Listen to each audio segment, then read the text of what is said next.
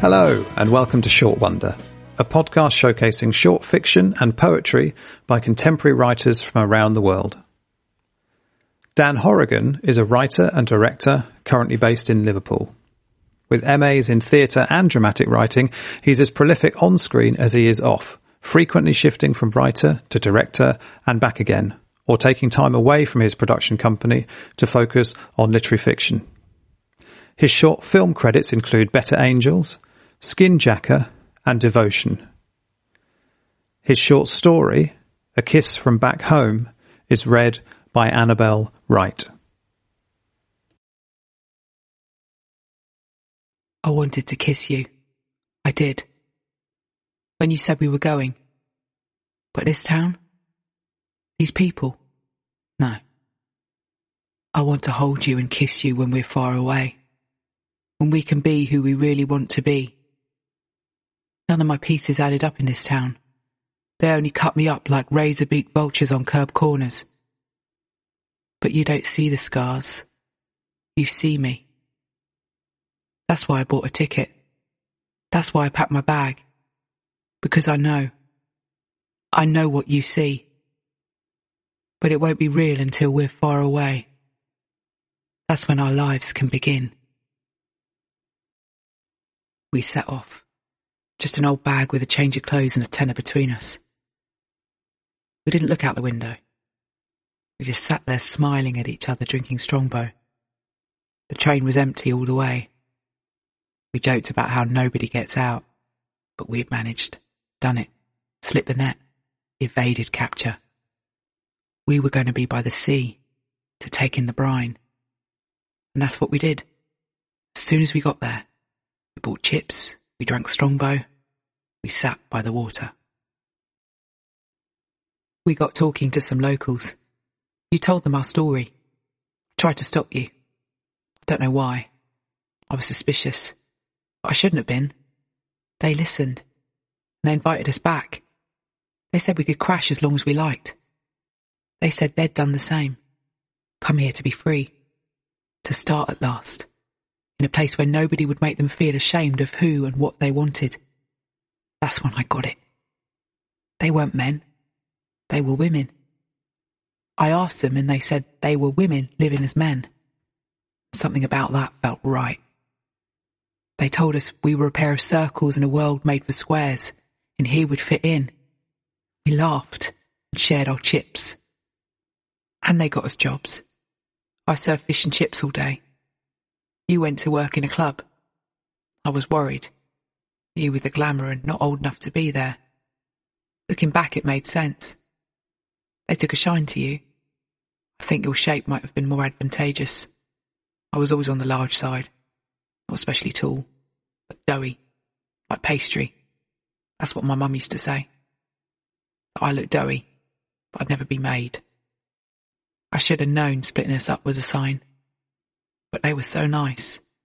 And things were going so well. I would finish at the chippy, amazingly, with money to spend. So why not spend it at the club? Only I couldn't get in, could I? They wouldn't let me in. You could get in, but not me.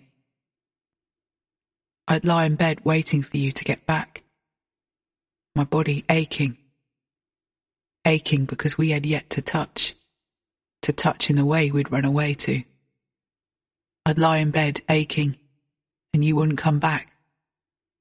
You spent entire nights away, and when you were back you drank into the morning with the women who lived like men. I'd walk past you asleep on the sofa on the way to work. Sometimes I thought you might be dead. And I can see now it wasn't you who was dead. It was me. I had no way to say how much I missed you. Even though we had done what we had set out to do, I was back in the past. I had a head full of the past. It made me feel hollow.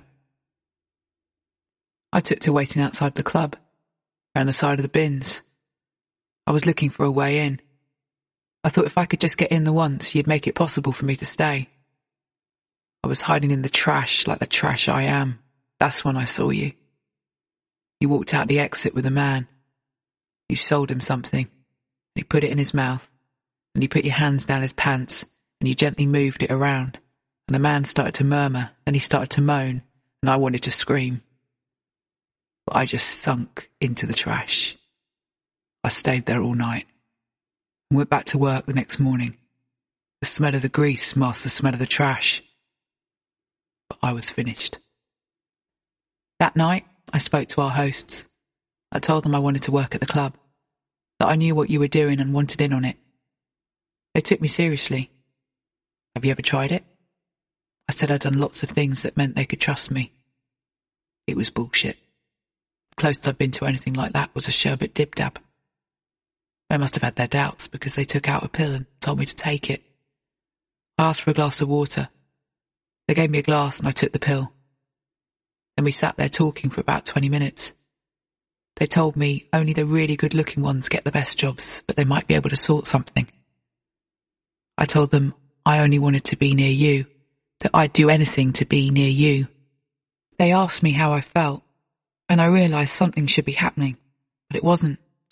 I felt absolutely normal. But I started babbling, streaming how much I loved them, their kindness, and how much I loved you, your kindness, and how much I would do anything for them and you and them, and how the world made sense if you could get into the garden. If you could get back to the garden, there couldn't be a fall. If you could put the apple back, it would all be all right. But you had to vomit the apple because we'd eaten it, and that's where the trouble began. And they took me to their car, and we drove. For a very long time we drove, and they dropped me off, and they drove away, and everything was so beautiful. The way the gas station glimmered in the neon light, the sweet smell of petrol like an oasis in a concrete wasteland. The lights of the diner had me in raptures.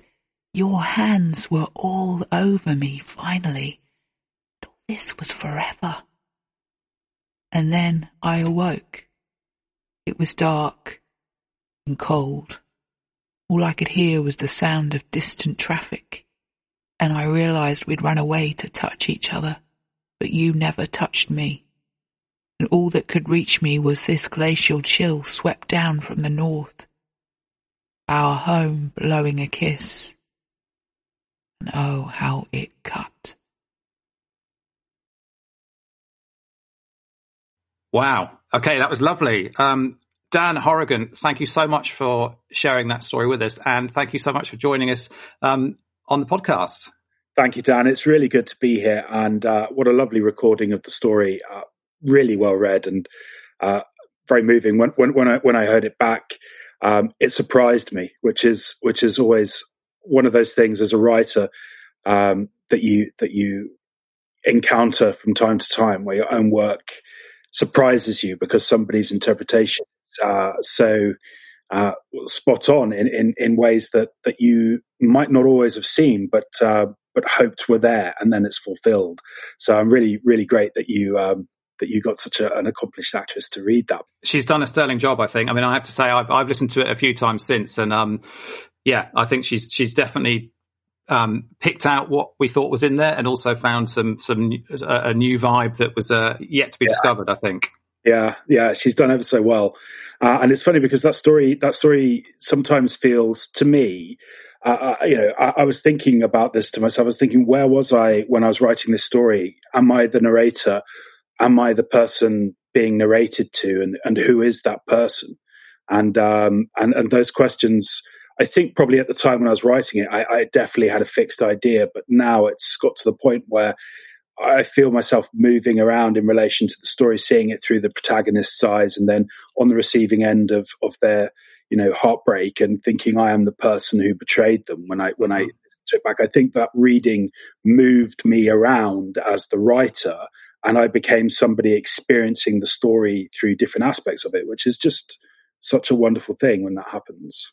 Yeah, fantastic. And actually, when I've listened to it, when I first read it, I think I've found this, but certainly from listening to it and reading some of your other short stories as well, there's a real there's a kind of quietness in there, but sometimes there's kind of an angry melancholy that comes across as well. Is that what you were looking for in the story? And you mentioned about being the protagonist, and not how did this story come about? Well, that's a really good question. I remember that it came about through a conversation, and it was a dare. And being a writer, I wrote about it rather than doing it. But the dare was, and it was a serious question. We were talking about it, and my friend said to me, "Would you run away for love?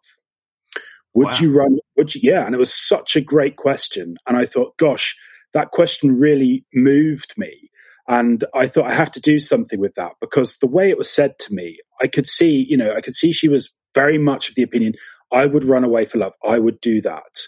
And I thought to myself, yes, I'd run away for love, but would I be able to get back again? I thought, where would love leave me if I ran away for it? And I think there is a melancholy disposition to the story, because I think that this person is vulnerable and yet very brave, and has tried to change their life. And of course, life doesn't always reward bravery. And they've been left in this situation. But I think, what comes next for them? I think there's a way back, because they've shown real insight and determination to what's happened to them. It's not as if, it's an awakening story in many ways, I think, as well. But it's not as if they don't know how they've ended up there. I think they've got enough smarts to survive. Yeah. And one of the things that I loved about it as well is there's a real sense of Britishness to it. So the strongbow and the chips, and they're going down to the seaside. Is this that sort of sense of place in the story? Is that something that you look for? You're a director as well, so I'd imagine that this sense of where things happen is crucial. It was impressionistic, because I knew that the aspects of things that give it a sense of location or root it in a certain reality were to do with the fact that writing the story, I didn't know much about who they were. And I felt like they were leaving me clues. And I think that those things just appeared and just became part of the fabric of their reality. They drink Strongbow.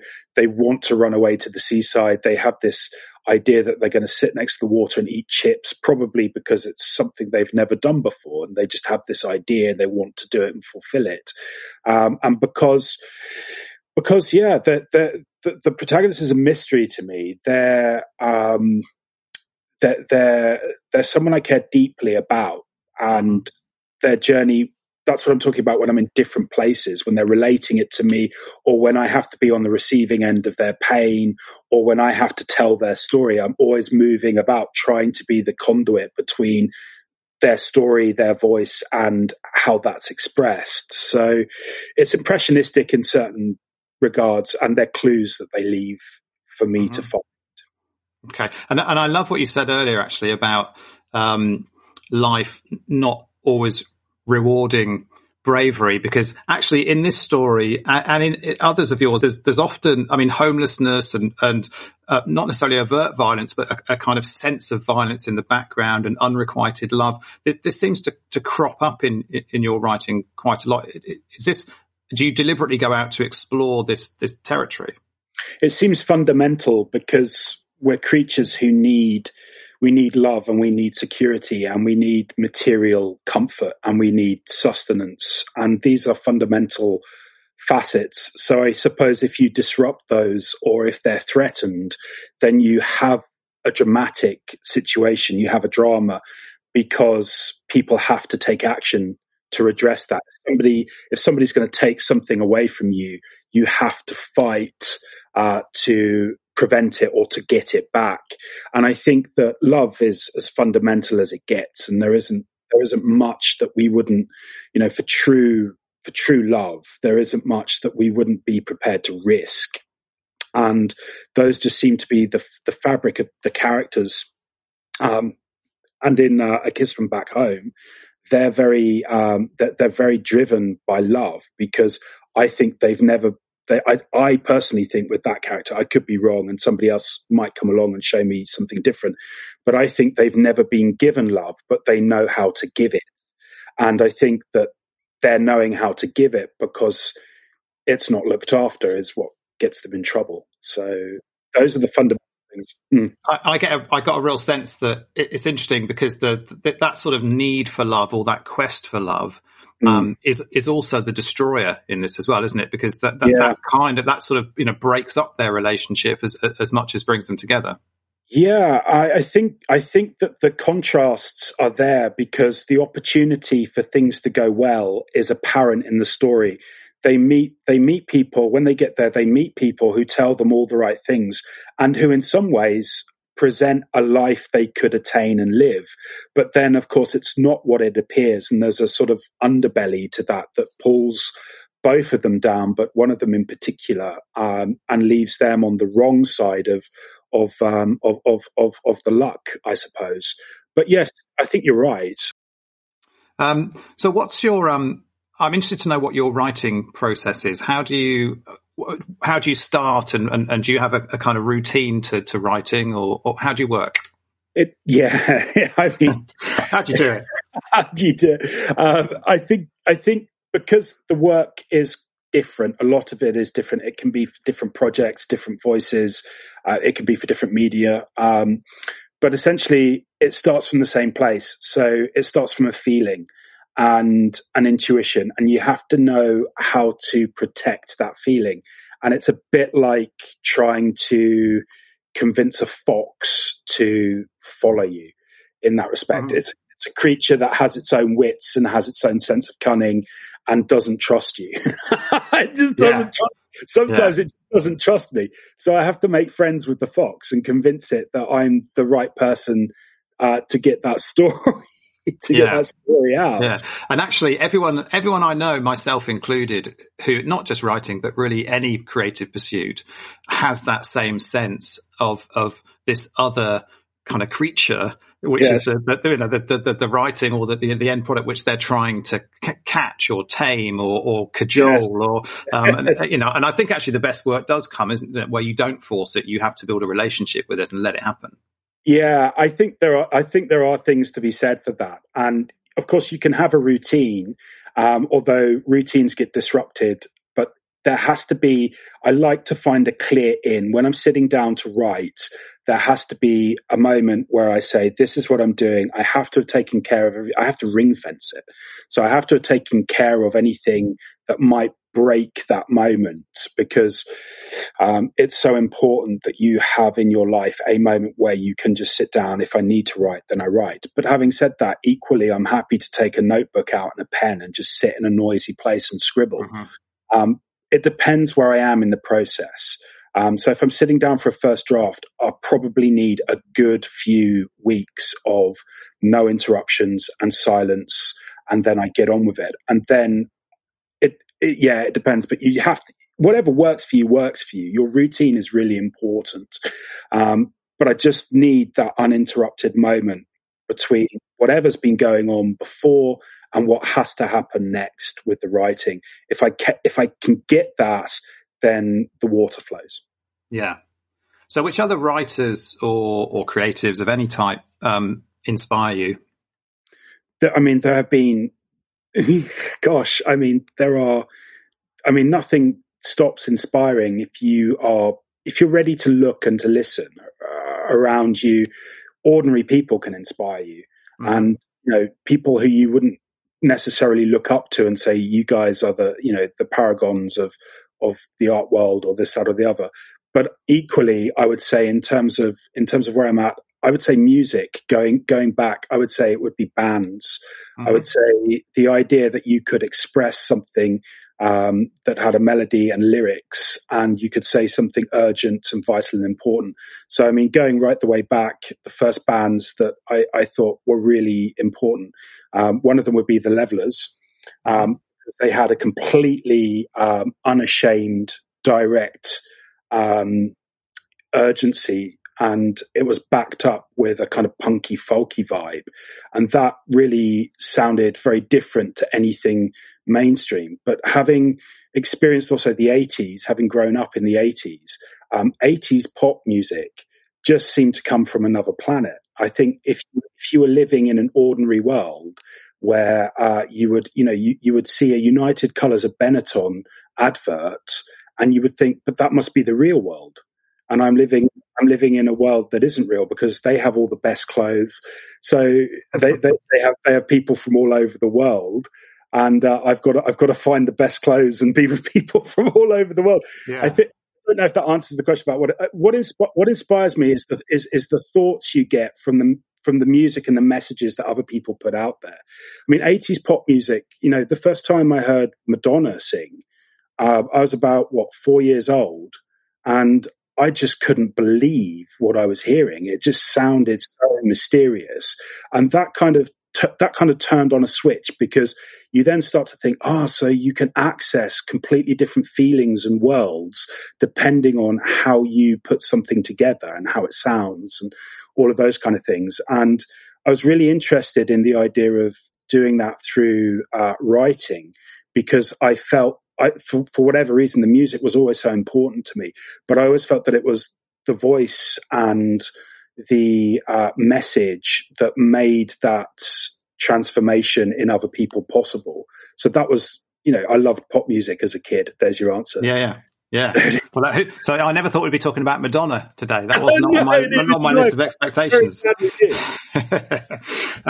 So I mean, obviously you're a director as well. So is there a relationship between those two things when do you jump from one to the other? As we talked about this idea of creativity not necessarily being about form, more about the kind of message contained within it. Do you find that's why you direct and write? I just find it comes from the same place, that it's about telling a story, and sometimes you organize the elements of telling a story in a different way. So if I'm sitting down to write, it's a very sort of solitary process where it's myself and the page and what needs to happen. And when I'm directing, I'm still concerned with telling a story, but I have many more resources.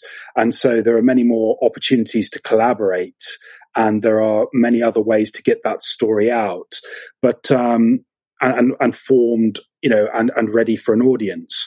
I think I just have two different approaches, but they come from the same place, if that makes sense. The need to tell a story and the need for people to hear that story and to share in that story. And sometimes I'm working in a different way with a group of people I collaborate with, and other times I get time to myself of just me, whatever that fox is doing, and the page. Yeah. Well, and actually, I spoke with when I spoke with Naomi Wood in our previous episode, and actually we talked about something very similar, which is, I mean, she works across a whole range of disciplines, yes, as an aerialist and a poet and a writer. And I think there's that similar idea, which is that it's all kind of the same stuff. It's just what the tools are that you pick up to work with. Yeah, that would make sense. I mean, I would think of them as aspects. So, for example, there might be a time where I need to take a break from writing, and I just need to be immersed in other people's ideas and possibilities as well as my own.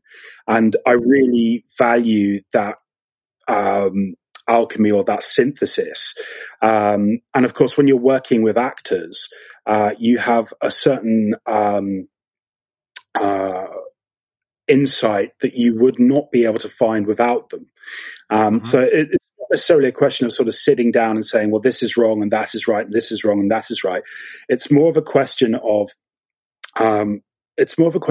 merging the thing together. So especially if you're directing your own work, you trust their imagination, you trust your own, and you believe that through colliding those things, you can find something that neither of you would have been able to find without that. And that's really exciting. That's when you start to discover the possibilities of working with other people in collaboration. And that, on the page, I used to, back when I first started writing, I used to think this is exactly as it should be when I would write, and I would believe that is the only way it could be. And I was very particular about it. But as I got older, I realized that although I understood more, I knew less. And so the idea of possibility and interpretation and nuance and discovery, like I was saying about the reading earlier, that I intuited that those things were there and I hoped they were there. And when they're fulfilled by somebody else coming into the mix, it's just an incredible experience. So I think, the solitary side of me needs to be there with the page, but the other side, I guess the extroverted side, has to then start mixing with other people and trying to pull it all together and find what it could be in collaboration. Yeah, which actually brings us very nicely back to where we started in terms of Annabelle's treatment of this story. It's exactly that process of expansion, isn't it, away from where things start. I was going to ask you if you were a lone creative or a team player, but I feel like you've kind of answered that in terms of you're probably a bit of both. Yeah, I need to be both. And I think that I have definitely found my rhythm in terms of, obviously at the moment, I'm much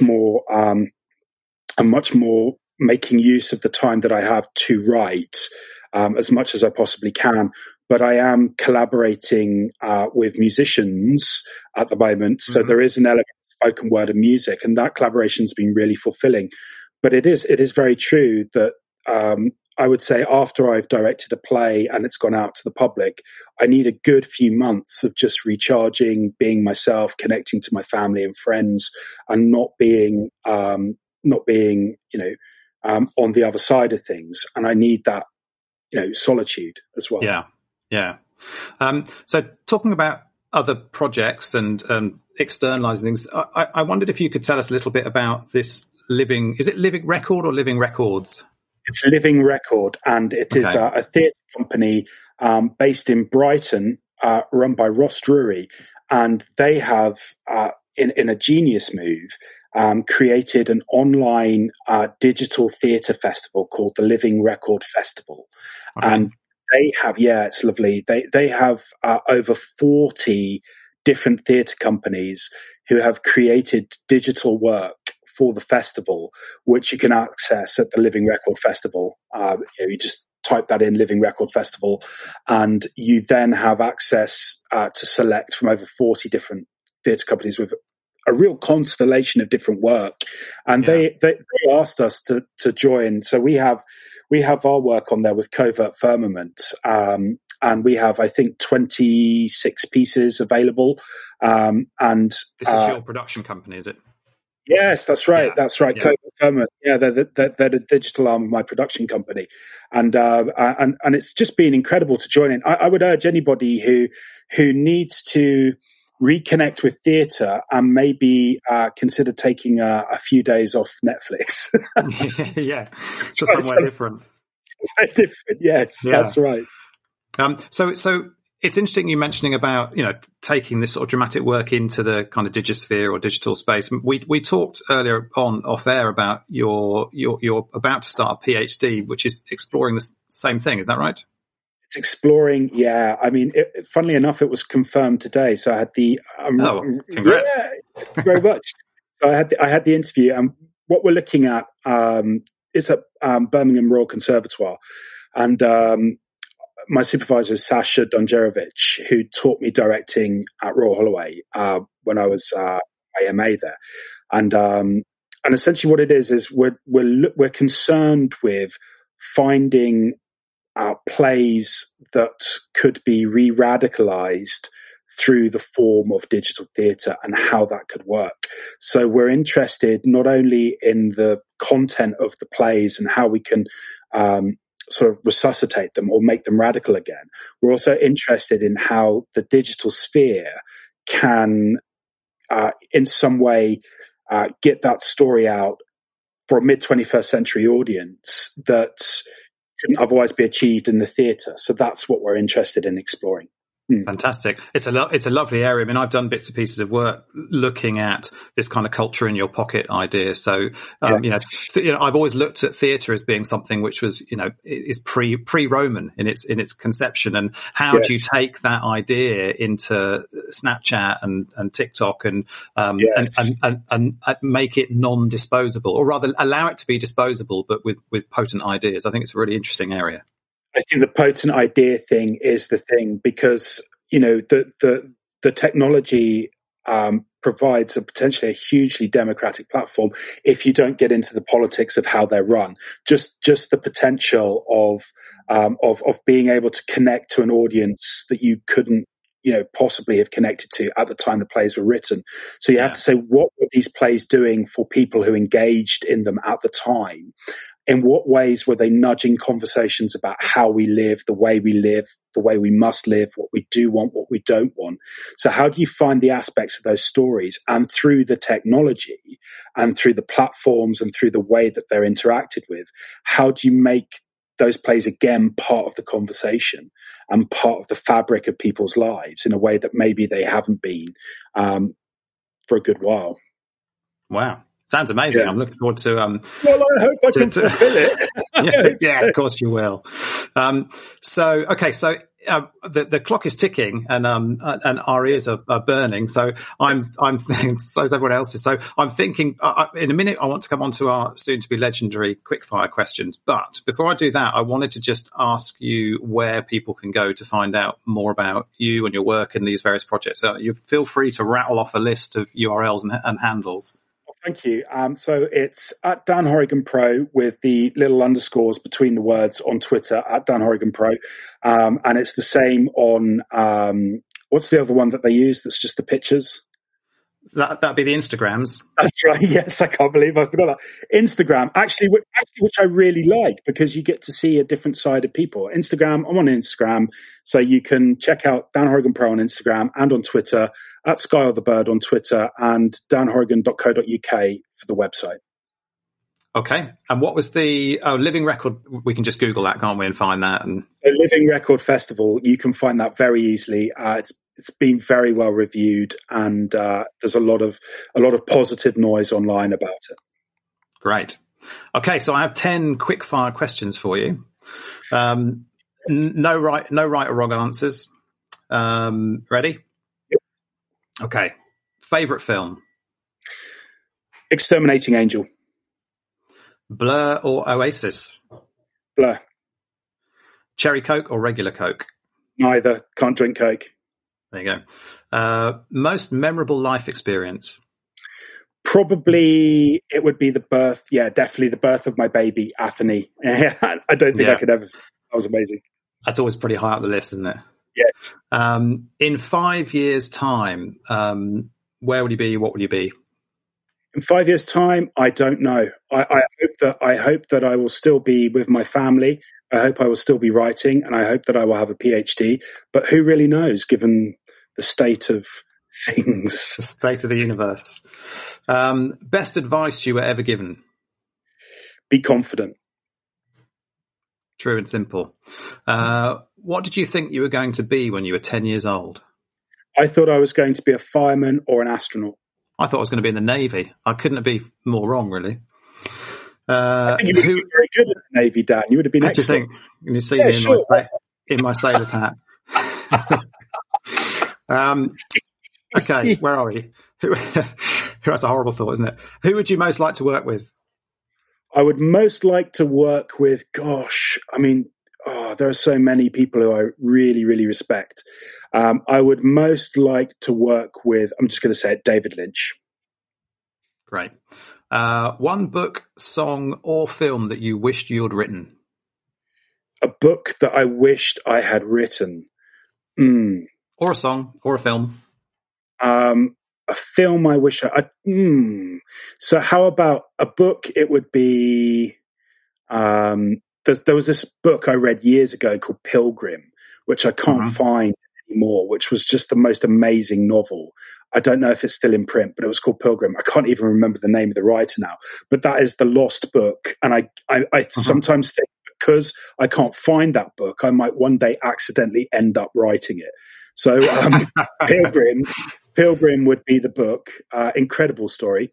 A film, I'm just going to say Blade Runner. I wish I had written Blade Runner, because it's a beautiful thing. It's a beautiful film, and so is the sequel. I like both of them. I don't know many other people who do, but I love both of those films. I'm so glad that they're here. And in terms of a song, I'm going to say I wish I'd written "Happy Birthday" by Stevie Wonder, because that is a banker. I'd be absolutely made. I'd be able to write as much as I like without having to worry about anything else, because I'd written "Happy Birthday," and it's such a lovely song. Yeah, true. And very last question, one piece of advice for other writers. Don't give up. Think well of yourself while you're doing it. Fantastic. Dan Horrigan, it's been so lovely to chat to you. Oh, thanks, Dan. And to listen to the work. And thanks for joining us, and good luck with all your amazing projects. Yes, thank you so much for having me. It's a lovely podcast. Thank you.